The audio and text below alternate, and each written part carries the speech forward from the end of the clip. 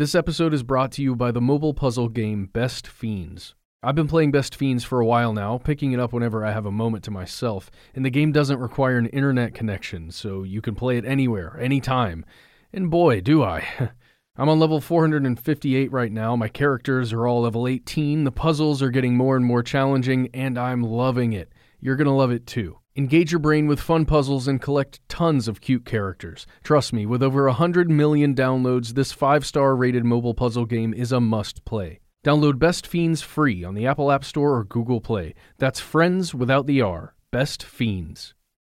Did you know that the first computer bug was an actual moth? Did you know that x-rays were used as entertainment at kids' birthday parties? I'm Marin. I'm Greg. And for our new podcast, Surprisingly Brilliant, we've been collecting some of the most shocking, inspiring, and downright bizarre stories from science history. From space mysteries to stolen dinosaurs, you'll find it in Surprisingly Brilliant from Seeker. Season 1 launches March 26th. Go subscribe now so you don't miss it, and listen to Surprisingly Brilliant on the iHeartRadio app, Apple Podcasts, or wherever you get your podcasts.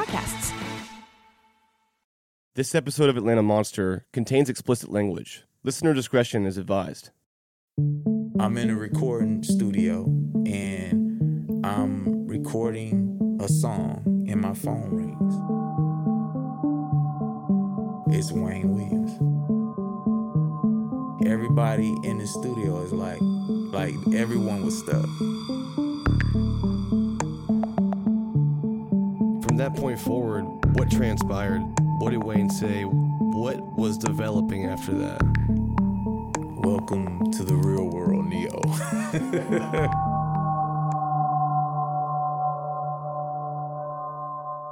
So you know Wayne Williams. Absolutely. Describe Wayne to me. What's he like?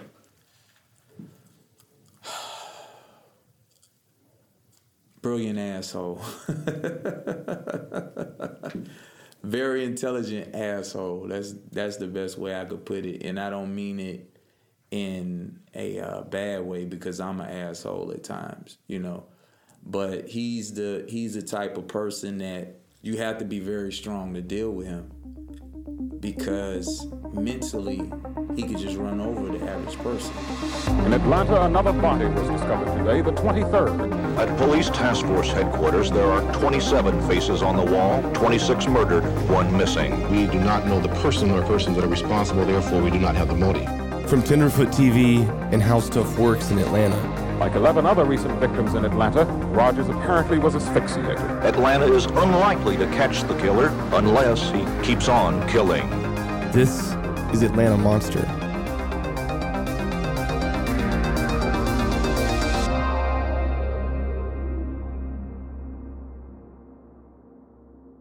The average person doesn't have the mental acumen to be able to hold conversations with this guy. I'll tell you about the asshole part.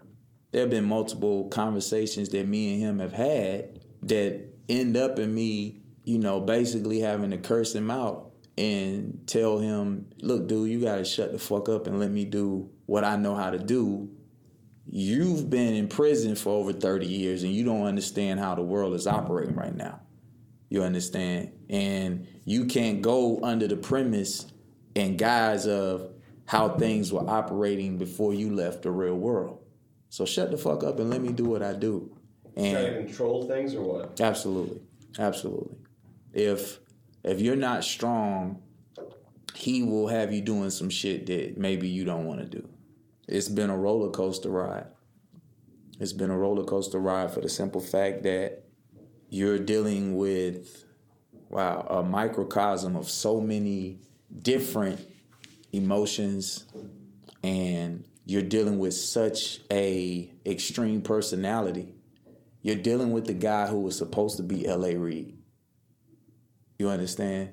Wayne Williams started a radio station when he was 15 years old, and it was successful. His family was educators, and his dad was a college professor. He knew the people in the affluent circles of the city of Atlanta. You imagine somebody like myself who has a very strong personality. Now, I meet this guy 35 years removed from everything that has transpired. And all of the psychological damage and everything else that he's had to endure. So we bump heads a lot, you know. But you have to think, it's a guy who had all his promise and was the only child and has been in prison and has had to watch his mom wither away and die, watch his dad wither away and die. When you first talked to Wayne, what did he tell you? In your first conversation, what was he saying to you? He started doing the background on me. He found out what I had already been doing as far as community activism and, you know, educating people in the Black community. So when we first talked, he wanted me to know that he was impressed with what he had already learned about me.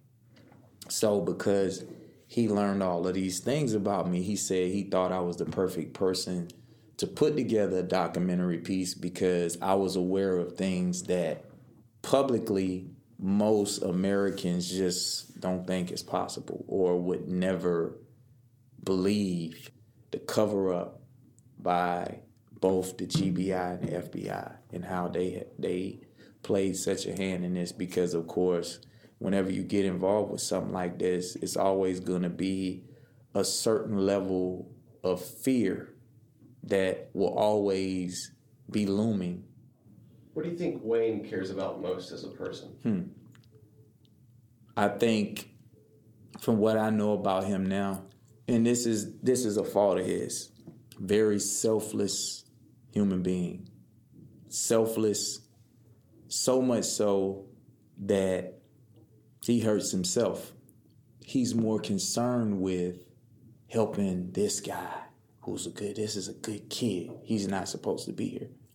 Like, right? You mean like someone in prison with him? Yeah, absolutely. And the thing of it is that, dude, if you get out of prison and we prove what we can potentially prove, you're going to be able to help a lot of people that are in this kid's situation. You think Wayne cares more about other people than he does himself? Yeah, absolutely. I'm the same way, so I understand it. When you live in this world and you meet Morpheus, so to speak, and you make a decision to take the red pill, and you see the injustices, and you see the things that we see in this world that we just know are not right, but then you have an understanding of it from my perspective, or Wayne's perspective. It always has to be a patsy. And usually the person who's the patsy, they have some kind of connection, just as Lee Harvey Oswald did, to the CIA or to some sort of governmental agency, right? Where do you draw the line between conspiracy theories and fact? I don't even consider the concept of what people say conspiracy theory as a real thing, because is it a conspiracy theory, or were the facts or what was presented to the public altered to make it seem a certain way? I know the truth. You know, Wayne knows the truth. The problem is we live in a world in which people have been programmed not to ask questions. Dwayne may be right about this. There seems to be a lot of lingering doubt when it comes to Wayne Williams' guilt, but it's not exactly widely discussed. For example, I'd heard varying opinions of Wayne's physical capacity to kill and dispose of Nathaniel Cater. The 27-year-old was one of the few adult victims of the Atlanta child murders. I asked Dwayne what he thought about that. The murder of Nathaniel Cater and it being blamed on Wayne Williams, it's no way it could have happened at all. In the court case, Wayne's car never stopped on the bridge. So a 6'1", 180-pound man was thrown from a moving car over a barrier that's about 5 feet high. How? He-Man can't do that. This guy's 6'1", how is he going to fit out of a window of a car? Nathaniel Cater was a badass. Nathaniel Cater was known in the streets of Atlanta to be able to beat up 2 guys at one time, 3 guys at one time. So little 5'7" Wayne Williams, little fat 5'7" Wayne Williams killed this guy. Nah, man, there's no way. So how now does Wayne take a 6'1", 180-pound man with one arm? That's the most disgusting lie ever. Dwayne says Cater was 6'1", 180 pounds, but according to court documents, he was actually 5'11", 146 pounds. Nathaniel Cater was one of the 2 adult victims that Wayne was actually convicted of murdering. The other was 21-year-old Jimmy Ray Payne.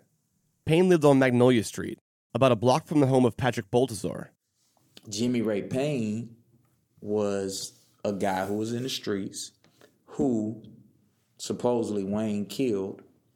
On the autopsy report on cause of death, initially it said that it was undetermined. Then it was changed to say asphyxiation, which basically means he was strangled.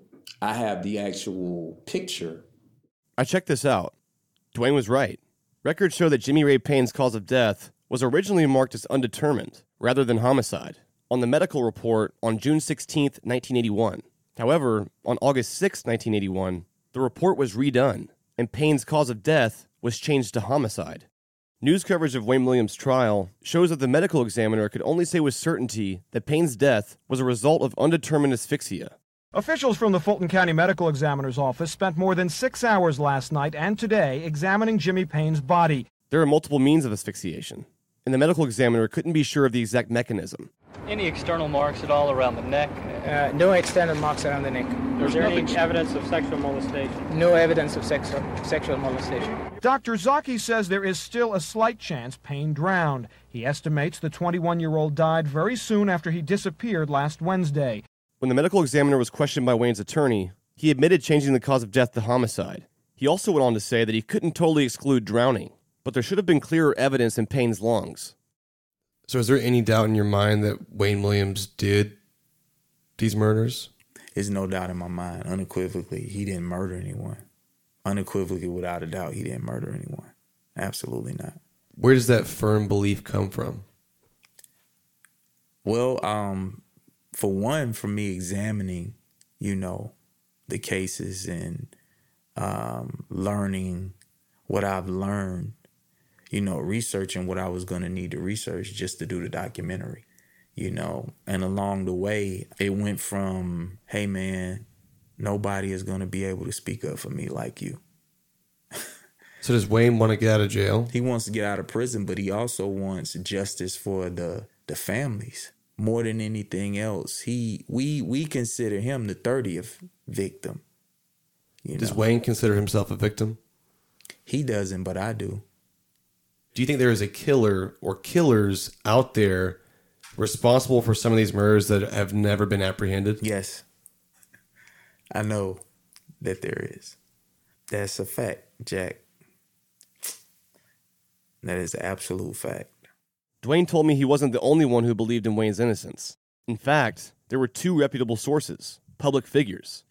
One was named Sidney Dorsey, and the other was Louis Graham, who worked as detectives on Wayne's case back in the early 80s. Graham even tried to reopen the case in DeKalb County back in 2005. So one of the things we hope to be able to do is to get the actual notes from Louis Graham. And Louis Graham and Sidney Dorsey were pretty close. Both of these guys were detectives for Atlanta Police Department. Sidney ended up being the sheriff for DeKalb County. I think what he was really trying to do is he was trying to solve the murders initially. He found out, for one, that there were multiple people that were doing the murders. They were prepared to make arrests. Did he find any evidence that would... Oh, absolutely. Absolutely. Absolutely. I mean, Sidney Dorsey is the key to all of this. If you get an interview with Sidney Dorsey, he has all of the intimate knowledge as far as the police work. Where is he now? He's in Reedsville State Prison, doing a life sentence.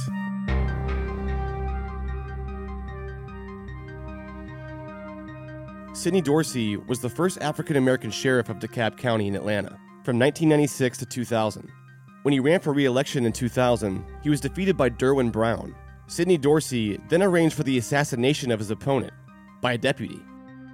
Derwin Brown was then murdered, and Sidney Dorsey was sentenced to life without parole. Per Dwayne's recommendation, we looked into Sidney Dorsey's involvement in reopening Wayne's case. Over the years, he's been quoted by news sources, including the Atlanta Journal-Constitution, advocating for Wayne's innocence. So we decided to write Sidney Dorsey a letter in prison. We haven't heard back yet.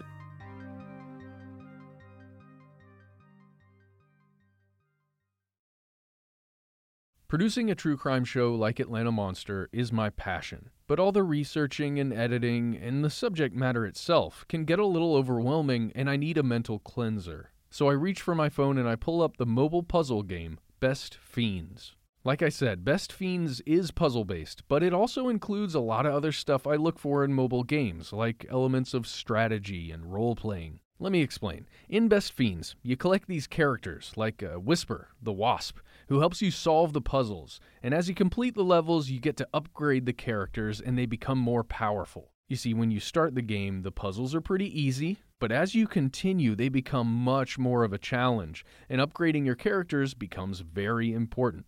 Now, one of the best things about the game is how easy it is to pick up, play for a little bit, and then put it back down. It's also a great game to share with your kids if you're a mom or a dad like me. My son and I have this new ritual before bedtime. If he puts on his pajamas by himself and picks out 2 books for us to read, he gets to play a level of Best Fiends with me. And I'm pretty sure he likes the game, and especially the characters, even more than I do.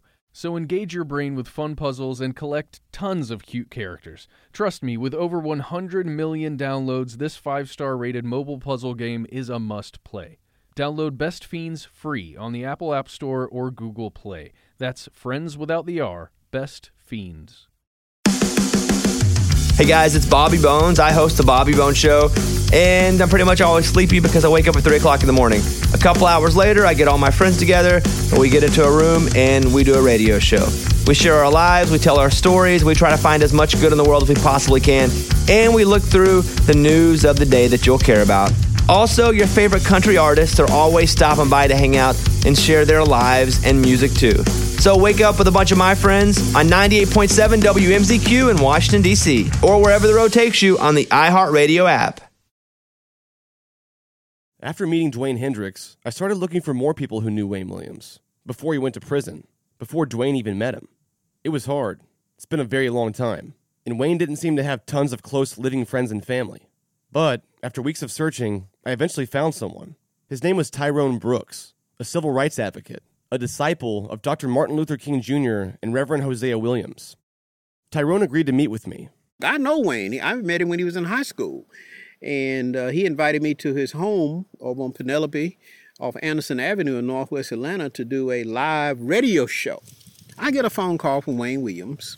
He says, "My name is Wayne Williams. I'm a high school student.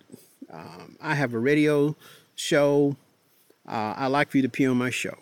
I said, "Where's your show?" He said, "Over here on Penelope Drive off of Anderson Avenue." I said, "I'm familiar with that area." So I went over, and sure enough, he's got a FCC license, and he's broadcasting. He's got a tower down the street. He's got a radio tower up in there down the street. His daddy had helped him build a radio station. And how in the world he gets a license from the Federal Communications Commission to broadcast? And I was just amazed that, here's a high school student with a radio station in the backyard, and he's already got his FCC license to broadcast. Tyrone painted Wayne Williams as a whiz kid, a normal, likable teenage boy. He was very friendly, very affable, humorous. He's funny? Funny, smart. He was a smart guy. People say he's intelligent. Very intelligent. But he was kind of like, yeah, you civil rights guys, you guys are my heroes. You all really made it possible for me to be where I am. I got my own radio station, and I'm working here at Channel 2 or 11, one of them. He worked for both of them for a period of time. Wayne looked up to Tyrone because at the time, Tyrone was one of the youngest members of the SCLC, the Southern Christian Leadership Conference, founded by civil rights leaders, primarily Dr. Martin Luther King. From Reconstruction up until 1946, black people could not vote in the Democratic primaries. In 1946, the whole goal was keep black people from voting. We don't want them in our Democratic primary because pretty soon they're going to start wanting to hold public offices themselves. They're going to change the whole dynamic of the white segregationist hold on the South. But on April 2nd, 1946, the United States Supreme Court ruled unanimously that Georgia's all-white Dixiecrat Party primary was illegal and unconstitutional. So on April 2nd, it was a huge celebration across the South of African Americans and supporters who said, we can finally vote in the Democratic primaries. My parents went to vote in my hometown of Warrenton. Many of them were met by mobs of Ku Klux Klansmen, and the Klan said, ain't no niggas coming in here to vote. And my daddy and some of my relatives got guns, and they went back to the courthouse, and they said, we're either going to vote or we're going to die. 5 people died, 2 couples and an unborn infant. George Dorsey, Mae Murray Dorsey, Roger Malcolm, Dorothy Malcolm, and the baby. We named the baby in 2008. We named the baby Justice.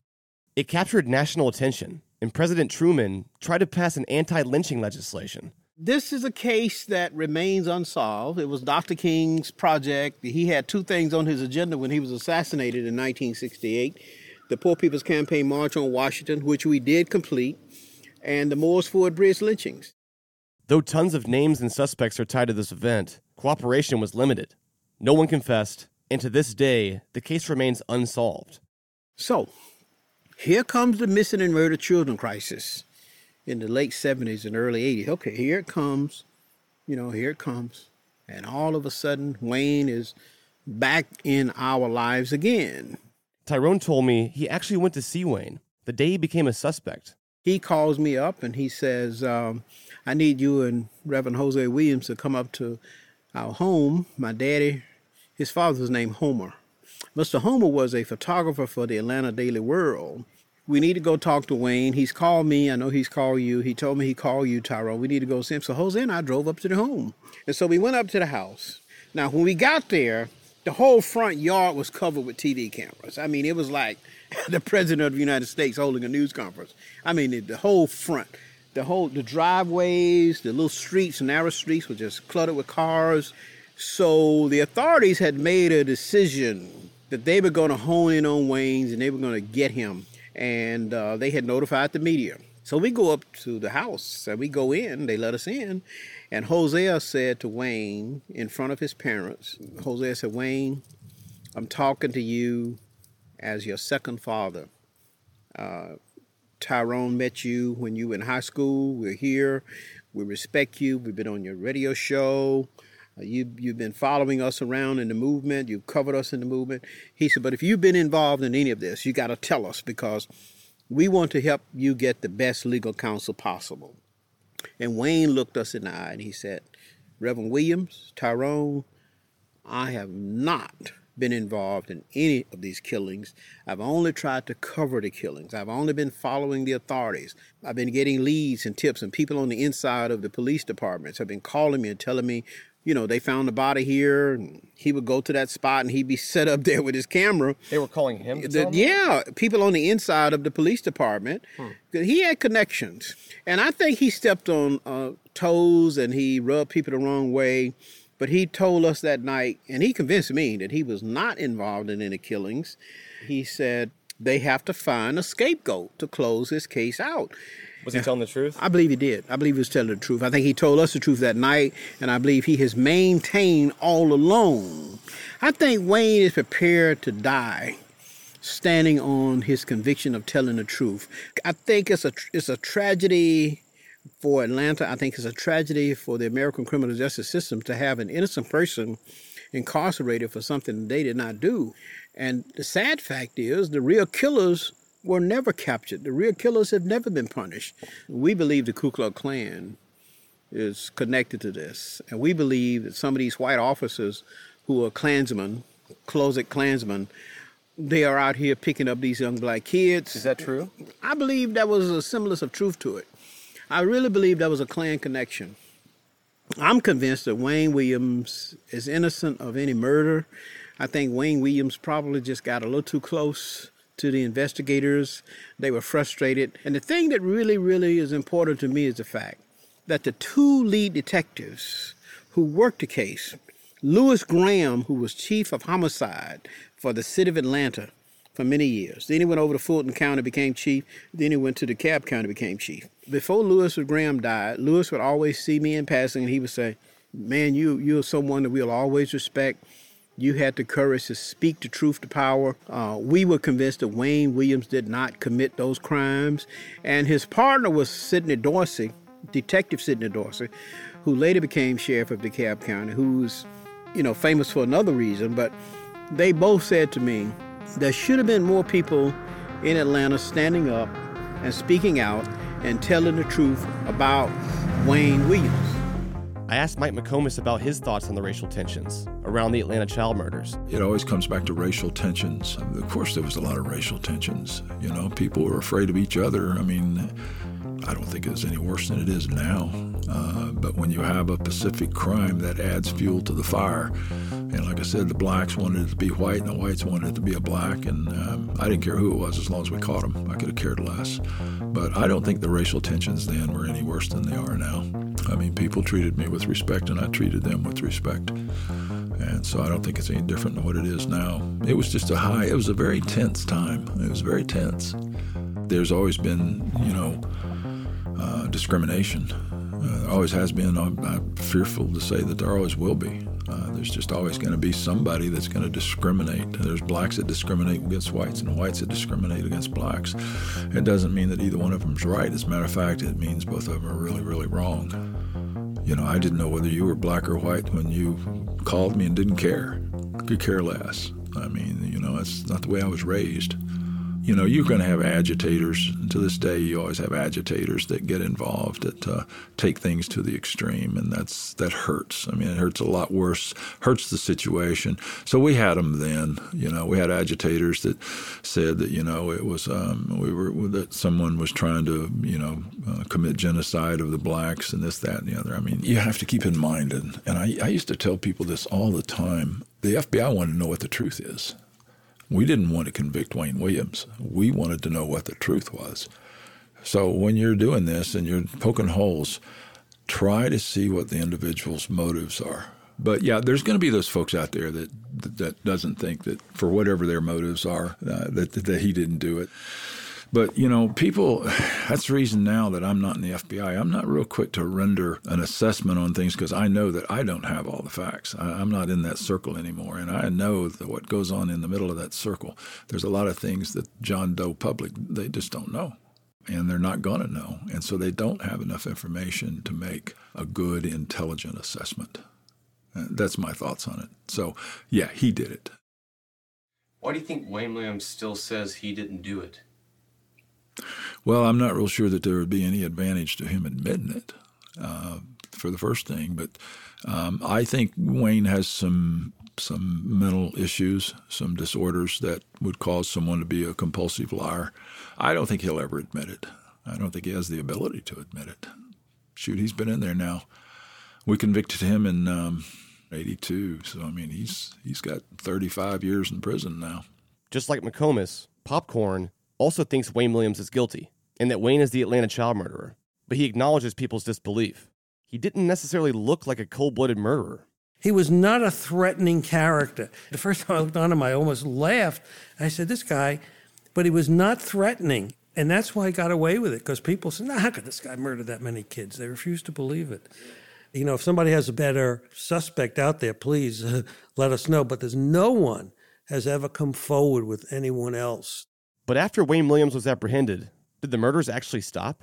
The best evidence of all was last body that fell off the bridge, we arrested Wayne Williams. There ain't been a murder since. What do you mean, no murders since? After we arrested him, there were no more victims. So since 81, there's been no murdered African-American Oh, of kids? course there has been. Don't you read the papers? But none with the similar MO. There have been no similar murders since that last body fell off the bridge. Strangling? Strangling, taking off the street, young, black, male, taken off the street, strangled, and dumped.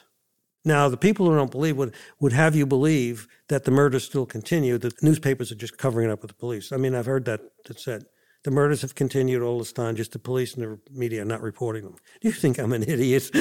You work for the media, do you? Do you think it's true? No. But this is the stupid shit they come up with. But Wayne, that was the best evidence. The every 10-day pattern of a kid stripped, dumped in the river stopped, and we didn't have any more. Why do you think Wayne Williams still claims he's innocent? Because that's Wayne Williams. One of the things, Wayne Williams thought he was smarter than us, and I said his biggest mistake was overestimating his intelligence and underestimating ours. And he thought he can commit the perfect crime. He wanted to show the world that he was smarter than everyone else. So this was an ego trip for him. I tell people in my bureau career, I put 5 men in prison who murdered a total of 35 people, and 25 of them were done by one man. How many people can say that? Good old-fashioned police work, nothing fancy, just sitting under a bridge waiting for something to happen. If you come up with a better suspect, please let us know. But right now, this is the best suspect we got going. Like now when you look back on it, I feel like they need to put it on somebody. And he kind of like fell into place. And then it didn't help that after they got him, it stopped. So, that just say, oh, we got the right man. That doesn't necessarily mean he's the right man, but, it stopped. I mean, I think he could have did some stuff, but I definitely don't think he did all of it. Even if he did any of them, But the only thing hurting him is they stopped. Once they got him, they stopped. So it's like, well, even if we ain't got the man, they stopped. Problem solved. With Wayne Williams under arrest, everyone thinks they can relax, and the string of murders has stopped, but it just may be that whoever's really doing it, if it's not Wayne Williams, they decide, well, now it's a good time to stop because this other guy's in jail for it. Many people think, well, maybe these murders didn't stop with Wayne Williams' arrest. There's a lot of contention around the distinction between the murder of children and the murders of these adults who Wayne Williams was directly convicted of killing, and whether those are necessarily a part of the same pattern crimes. They seem like valid questions to ask, in my opinion. Every single child that was identified as part of the pattern cases of the Atlanta child murders wasn't strangled, and they all weren't in the same place or found in the same place or from the same place, more or less, generally when you have that volume, but not all of them. There's always this sense that what evidence was collected, what evidence was lost. How many children, black males from poverty areas, disappeared after Wayne Williams went to jail? The list existed. After he was convicted, the list disappeared. But I've always wanted to know how many black boys in that same age group from those neighborhoods disappeared after that. Looking at the numbers, fewer kids died from asphyxiation in 1982 versus 1981. But to say that all the murders stopped just isn't true. Dozens of young black kids were abducted and murdered in the 1980s after Wayne Williams' imprisonment. However, maybe a more accurate statement is that the volume of pattern crimes decreased.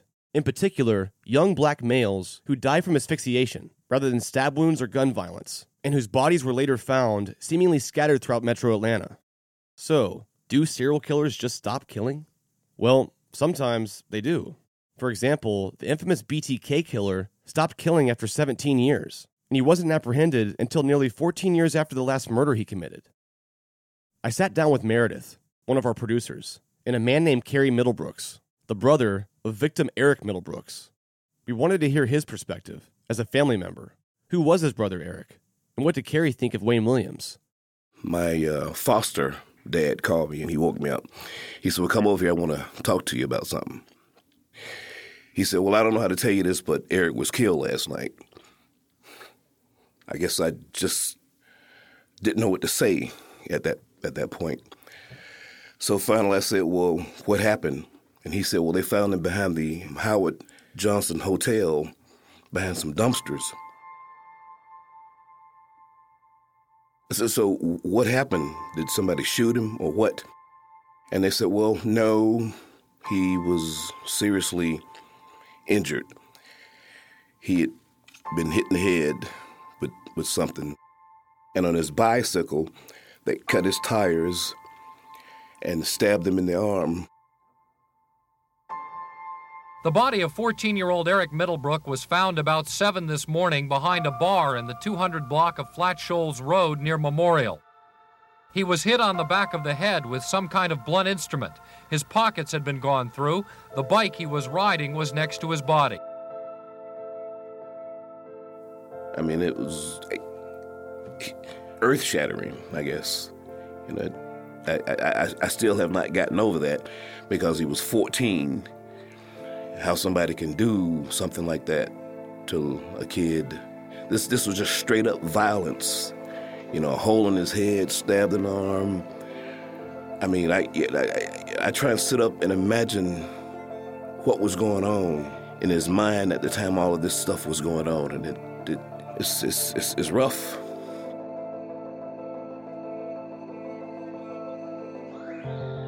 But I actually became an Atlanta police officer because my brother had been killed. I just got out of Marine Corps. I was working as a security officer at the Peachtree Plaza Hotel. One of my supervisors said, you know, the city of Atlanta is hiring. Why don't you become a police officer? There was no way, in my opinion, my brother died by mechanisms of Wayne Williams. Kerry Middlebrooks then told me his own theory about Eric's murder. He saw something the day his brother was found dead, and it stuck with him to this day. He mentioned a woman named Lisa, one of Eric's neighbors.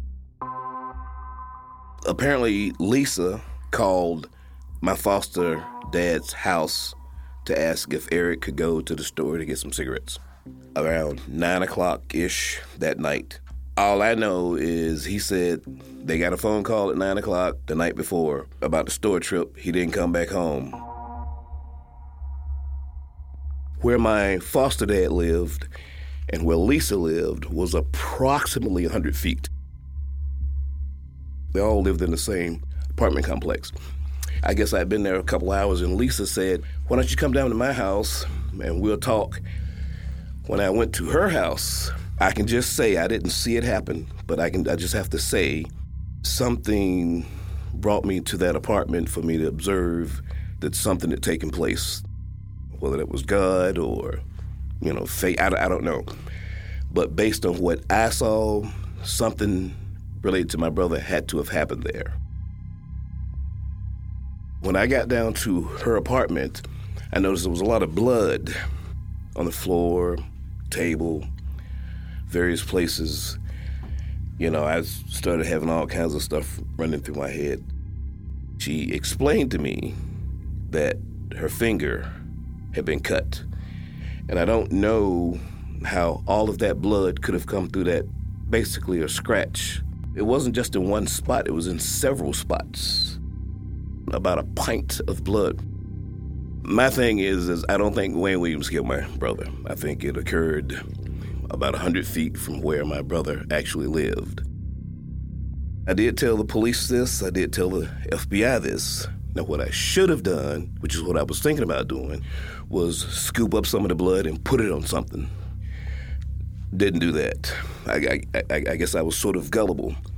But I'm saying that he died in that apartment. I clearly told the FBI what I thought about what took place with my brother. Apparently they didn't do anything because Wayne Williams seemed to remain the primary subject they were focusing on. And so I just don't feel that man could have killed my brother. I mean, like I said, Eric was 14, so he was really kind of like a young lion, you know. I mean, Wayne Williams was not much bigger than my brother, not that my brother was a big guy. To me, Eric would have had to have been killed sort of like in an enclosed area or confined area. I don't feel that they have the right person for my brother's murder. I think they were kind of reaching for straws. I mean, at one point they called him a psychic. We're talking professional police, investigators. You call it a psychic to help you do what? Kerry brought with him a framed document titled A Resolution. It was sent to his family in 2013 by the Georgia House of Representatives. It said, honoring the victims and the Atlanta missing and murdered children case. It's a resolution to commit to continuing work until adequate laws are passed to protect our children in Atlanta by the House of Representatives here. Is this consolation? Did you feel good about receiving this? I mean, it's just a plaque or some acknowledgement that something occurred with a bunch of names on it, but it doesn't resolve anything. But yeah, hopefully y'all can do something with this, man. I mean, Wayne Williams has been saying that he's innocent. How innocent, I don't know, but I don't think he killed my brother. Kerry Middlebrooks was now the second relative of a victim to tell me he did not believe Wayne Williams was guilty, at least for any crime against his family. Back at my very first meeting with Dwayne Hendricks, he mentioned a man that knew Wayne Williams very well back in the day. His name was Jimmy Howard. Jimmy would be what you would say was Wayne's protege. He was the lead singer for the group that Wayne was managing at the time. And he was the guy who was with Wayne every day. And he was part of the band that Wayne was putting together right before he was arrested. The same one Wayne mentioned in his press conference. Jimmy knew Wayne back at the very beginning, when Wayne was in his early 20s, trying to start the next Jackson 5. Tell me this. Missing and murder kids. Who killed the kids? They ain't got Wayne Travis killing no kid. They got Wayne Travis 2 grown adults, man. Look at all them other kids that are there. Look at them. See, the number one thing here to me, number one, you got the parents out here who kids has been murdered. They number one. That never been closed. That wound's still open. But the place keep moving on. Wayne Williams, number 2, a man that y'all use for an scapegoat. Lock this man up. Forget about it. And then y'all think y'all done solved the case. I asked Jimmy how he met Wayne in the first place. Man, I met Wayne in a talent show. We was doing a talent show. I was in a band. We was performing. You know, after all the acts done did their thing, they'll come out and say who won this, who placed this and that.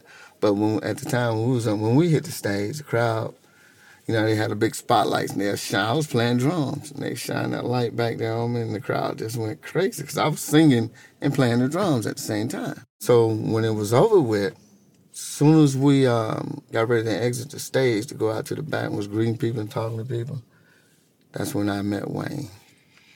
And he came in and introduced us and said, man, that was great, man. What's your name? Man, that was hot. Man, listen, man, you don't need to be on the drums. You need to be out here in the front. So I'm looking at him like, yeah. He said, what's your name? I told him. He said, man, hey, take my car. Get in touch with me, man. You got a number I can call? Man, I got some things I'm putting together. That's exactly how it went. So I didn't ever call him. I ended up seeing Wayne again at about 2 other shows. And then my brother said, see what are you talking about? And that's where it went. And he told me what he was doing. How old were you? 15, 16. And he said, I'm putting a group together. So one weekend, he asked me to come to the studio recording section, bring my mom and everybody. He said, I want to build this group around you. I met the guys, we talked, we all locked in pretty good. Mm-hmm. At the time, it was just them 2 guys I met. And then... So it was 3 of y'all? Yeah, and then the other 2 came. So it was 5.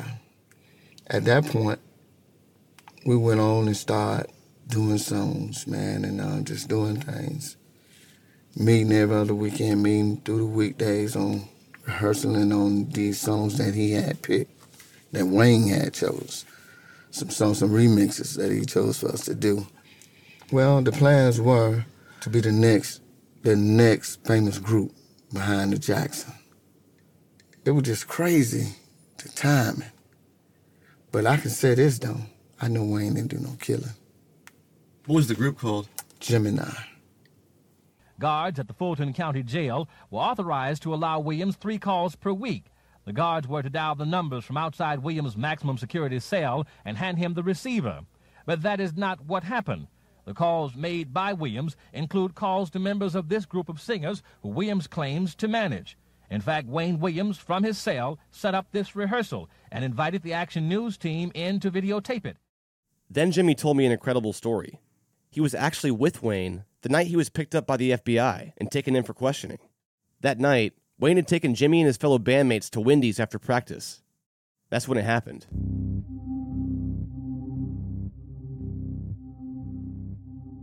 We went to Wendy's on Ford and Industrial. We were sitting in the window.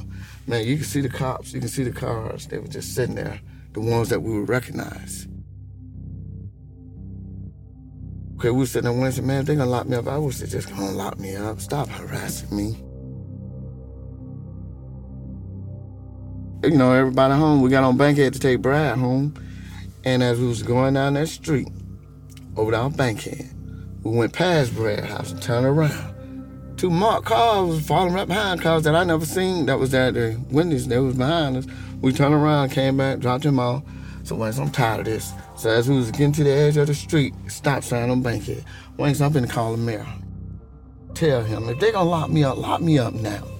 He pulled straight across the street into the JR. It used to be a JR Creek store. It was a big store. There was a phone booth there. He got out the car. Me and Twan was sitting in the car. Man, I think he got on that phone booth no more than about 2 minutes. Cars just come from everywhere. Swarmed the car. Helicopters. Man, it was crazy. Me and Twan was looking at each other, man. We was like, what's going on here? And we looking. Cop opened up the door and put one over Twan and said, hey, come on, go with us. We're gonna take Wayne with us.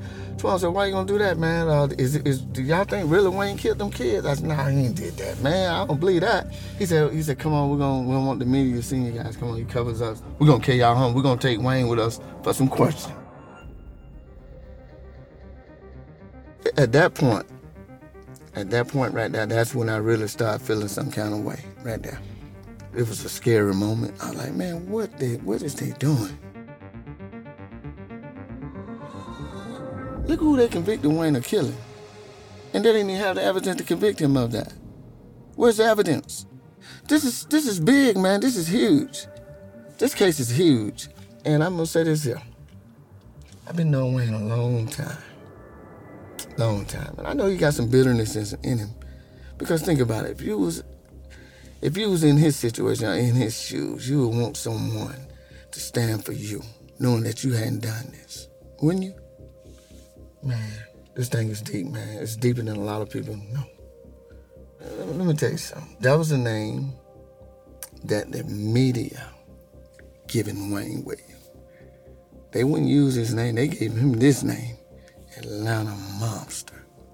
We're going to show this, man, and it's a good thing. So, we can put this puzzle together and everybody gonna be shocked.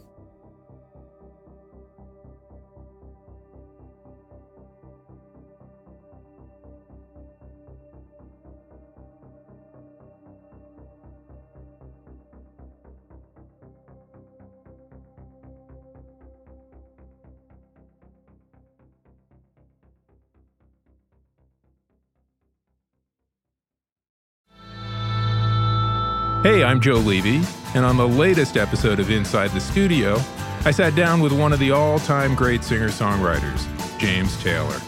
We talked about his new album, where his music comes from, and how telling his life story through his songs has helped him. Music saved my life, but I was lucky also to survive. I did some very stupid, some years that were just really high risk, unnecessarily so, and a lot of people around us died, So join me, Joe Levy, editor-at-large at Billboard, for this and other in-depth conversations with the biggest artists in music. Listen on the iHeartRadio app, Apple Podcasts, or wherever you get podcasts. I currently live in Atlanta, and I work downtown off Ponce de Leon Avenue in Old Fourth Ward. I wanted to explore the city through the lens of the Atlanta child murders. Living here, I'd heard of many places mentioned in this case, but a lot's changed in Atlanta since then. Jason from How Stuff Works went through the process of mapping out all the major sites in the Atlanta child murders, including the homes of victims, places they were last seen, and where each victim was found. One day, we hopped in the car and drove around the city to get a feel for where these tragedies took place 35 years ago.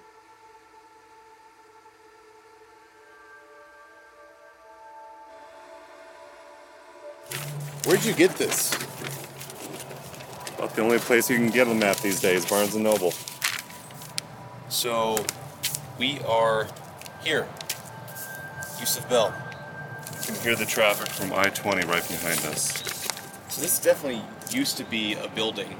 And they found Bell's body when it was abandoned. Yusuf was last seen 3 days ago. He was running an errand for a woman who lived in the apartment complex. He came to this little store at the corner of McDaniel and Georgia Avenue. If there's somebody out there like that has him, I just wish they knew that somebody here loves him, that a whole lot of people love him, that this whole community loves him, and they want him back too. Yusuf's body was found Thursday in an abandoned schoolhouse at Fulton and Martin Streets near the Atlanta-Fulton County Stadium. Police believe the boy, who had been missing for 18 days, was strangled. Like, we're probably 5 minutes from the office right now. If you were to just drop me here blindfolded, I'd have no idea where I was.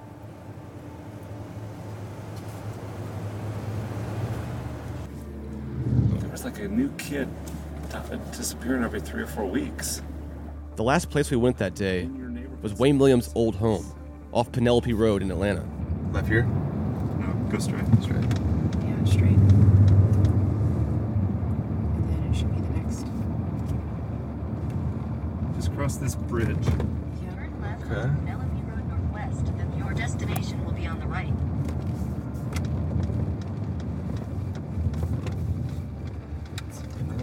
Your destination is on the right. We turned down the street, and I went by myself to the door.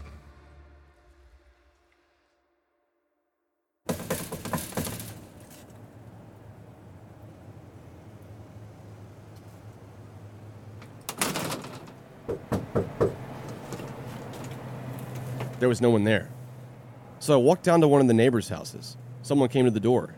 He didn't live here in the 80s, but he had an interesting take nonetheless. It's so funny, though, because, like, every time I take the left, and every time a Lyft driver come over, they say, that's the Wayne Williams house. And then we heard of it, then we Googled it and everything. It was somebody at the gas station told it because he needed a ride home or whatever, and they told him, oh, you live over there by where Wayne Williams. And he said it, and he didn't think really anything about it, and then a second person told him the same week. It's all different mixed stories, you know. What's the general consensus you're getting from people?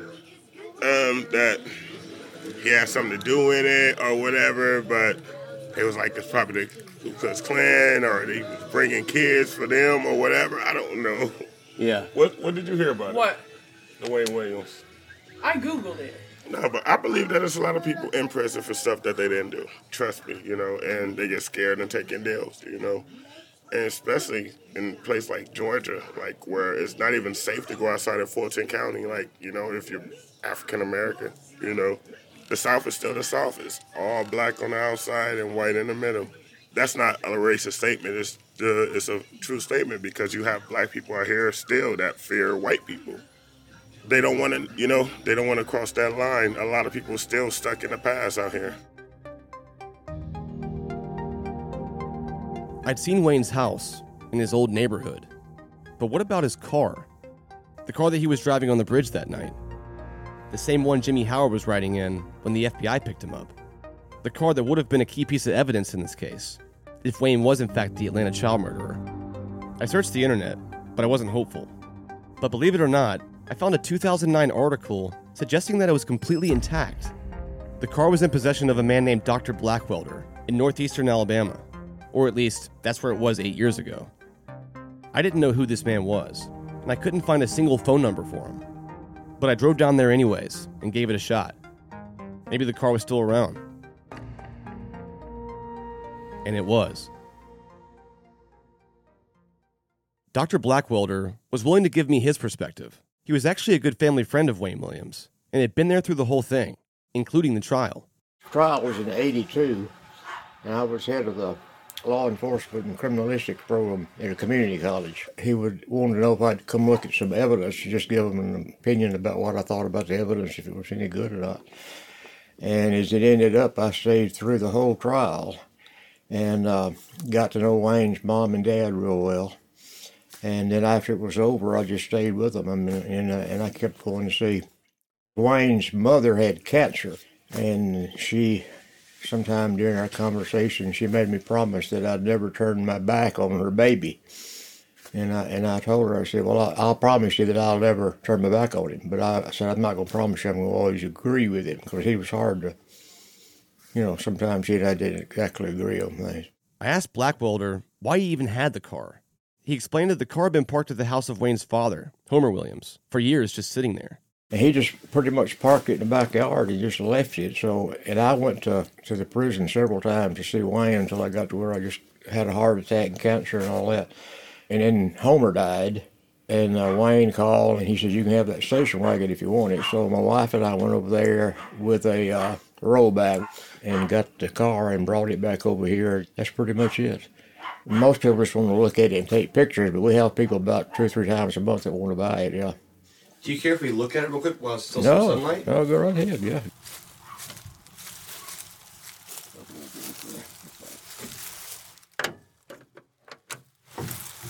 Wow.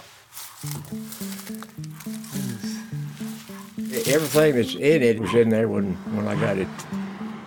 No bodies or anything, so you don't have to worry about it. From all the stories I'd heard, the station wagon was white, but it wasn't white anymore. The car has been white in the past. So when Wayne had it, it was this color. And Homer painted it the blue color after Wayne was in prison. It's now a light blue color and covered with brown rust.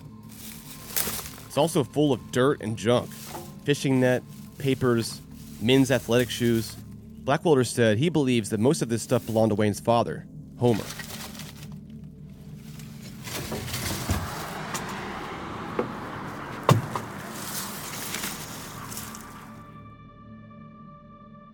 Blackwelder seemed pretty close to Wayne Williams and his family. So I asked him, what was Wayne like?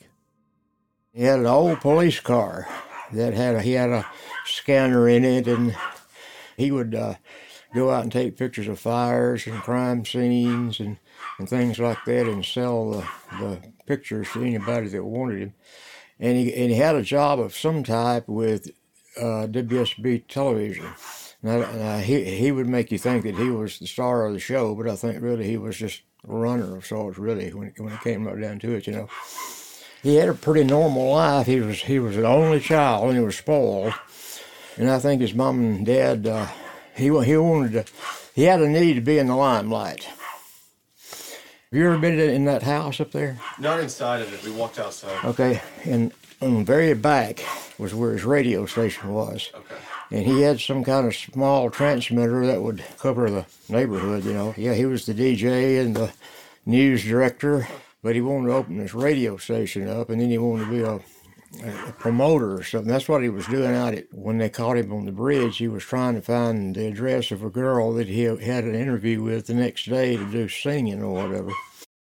Blackwelder had sat through the entire trial, so he actually owned all the defense documents. He even played a role in the trial, actively working with Wayne's attorneys. My agreement was with them that I would get a copy of all of the documents that they used, and I got copies of all. I've got a basement with 8 or 10 boxes full of documents.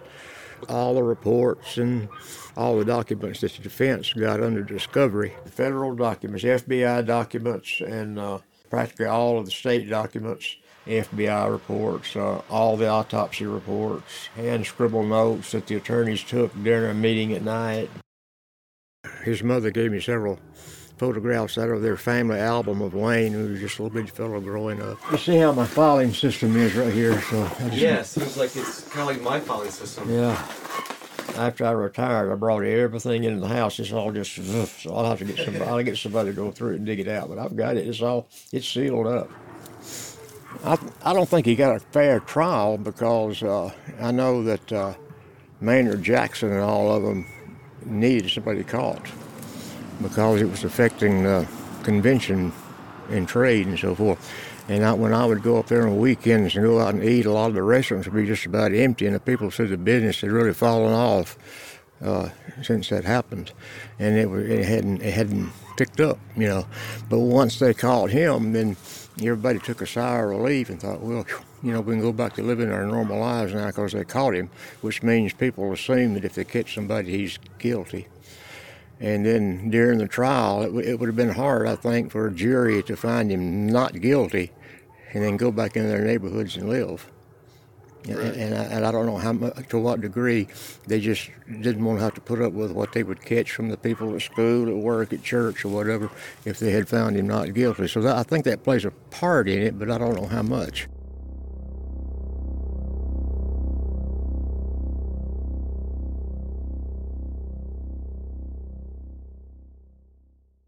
After several months of researching the Atlanta child murders and Wayne Williams himself, I found the case perplexing, and nobody seemed to agree on anything. After meeting in person with Dwayne Hendricks in Texas, he called me out of the blue one day and was about to send this project in a whole new direction. Hey, what's going on, Payne? I just wanted to reach out to you. I actually spoke with Wayne Williams about the podcast. He basically gave his blessing, gave me the green light, and he's willing to talk. Give me a call when you get the opportunity to.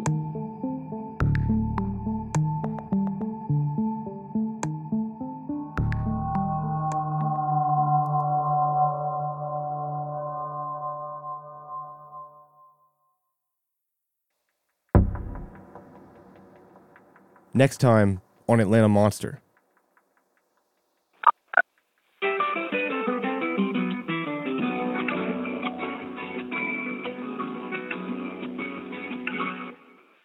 This conference is being recorded. Oh, my bad.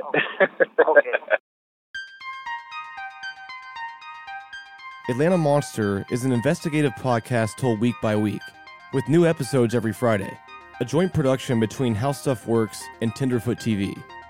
Original music is by Makeup and Vanity Set. Audio archives, courtesy of WSB News, Film, and Videotape Collection.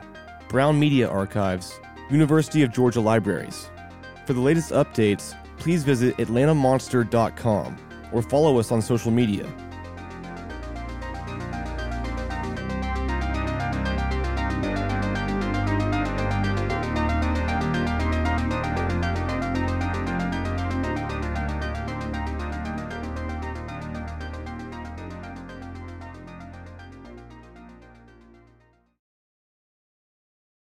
Alexa, what's the temperature? Right now in Piedmont, it's 49 degrees with clear skies. Throughout the night, you can expect more of the same, with a low of 36 degrees. Alexa, thank you very much. You're welcome. Alexa, will you marry me? I don't want to be tied down. In fact, I can't be. I'm amorphous by nature. Are you keeping her prisoner here? Yeah, I am, really. What made Vincent van Gogh one of the greatest painters and most tortured souls of all time? Was Harry Houdini predestined to become the great escape artist based on his family's great escape? I'm Dr. Gail Saltz, and on my new podcast, Personology, I'll be joined by amazing experts to delve into the minds of famous historical figures. If you want to know what really made exceptional people tick, then take a listen to Personology. Listen to Personology every Monday on the iHeartRadio app, on Apple Podcasts, or wherever you get your podcasts. I'm Richard Blaze, and I'm a chef and restaurateur who has judged or competed on nearly every cooking show. And now I've found a way to judge on a podcast. On my new podcast, Food Court with Richard Blaze, amazing guests bring their food arguments to my court, and I settle them once and for all. You think ranch is better than blue cheese? Prove it. You hate pineapple on pizza? Convince me. The first season of Food Court with Richard Blaze is up, and you can subscribe on the iHeartRadio app, Apple Podcasts, or wherever you get your podcasts. With Richard.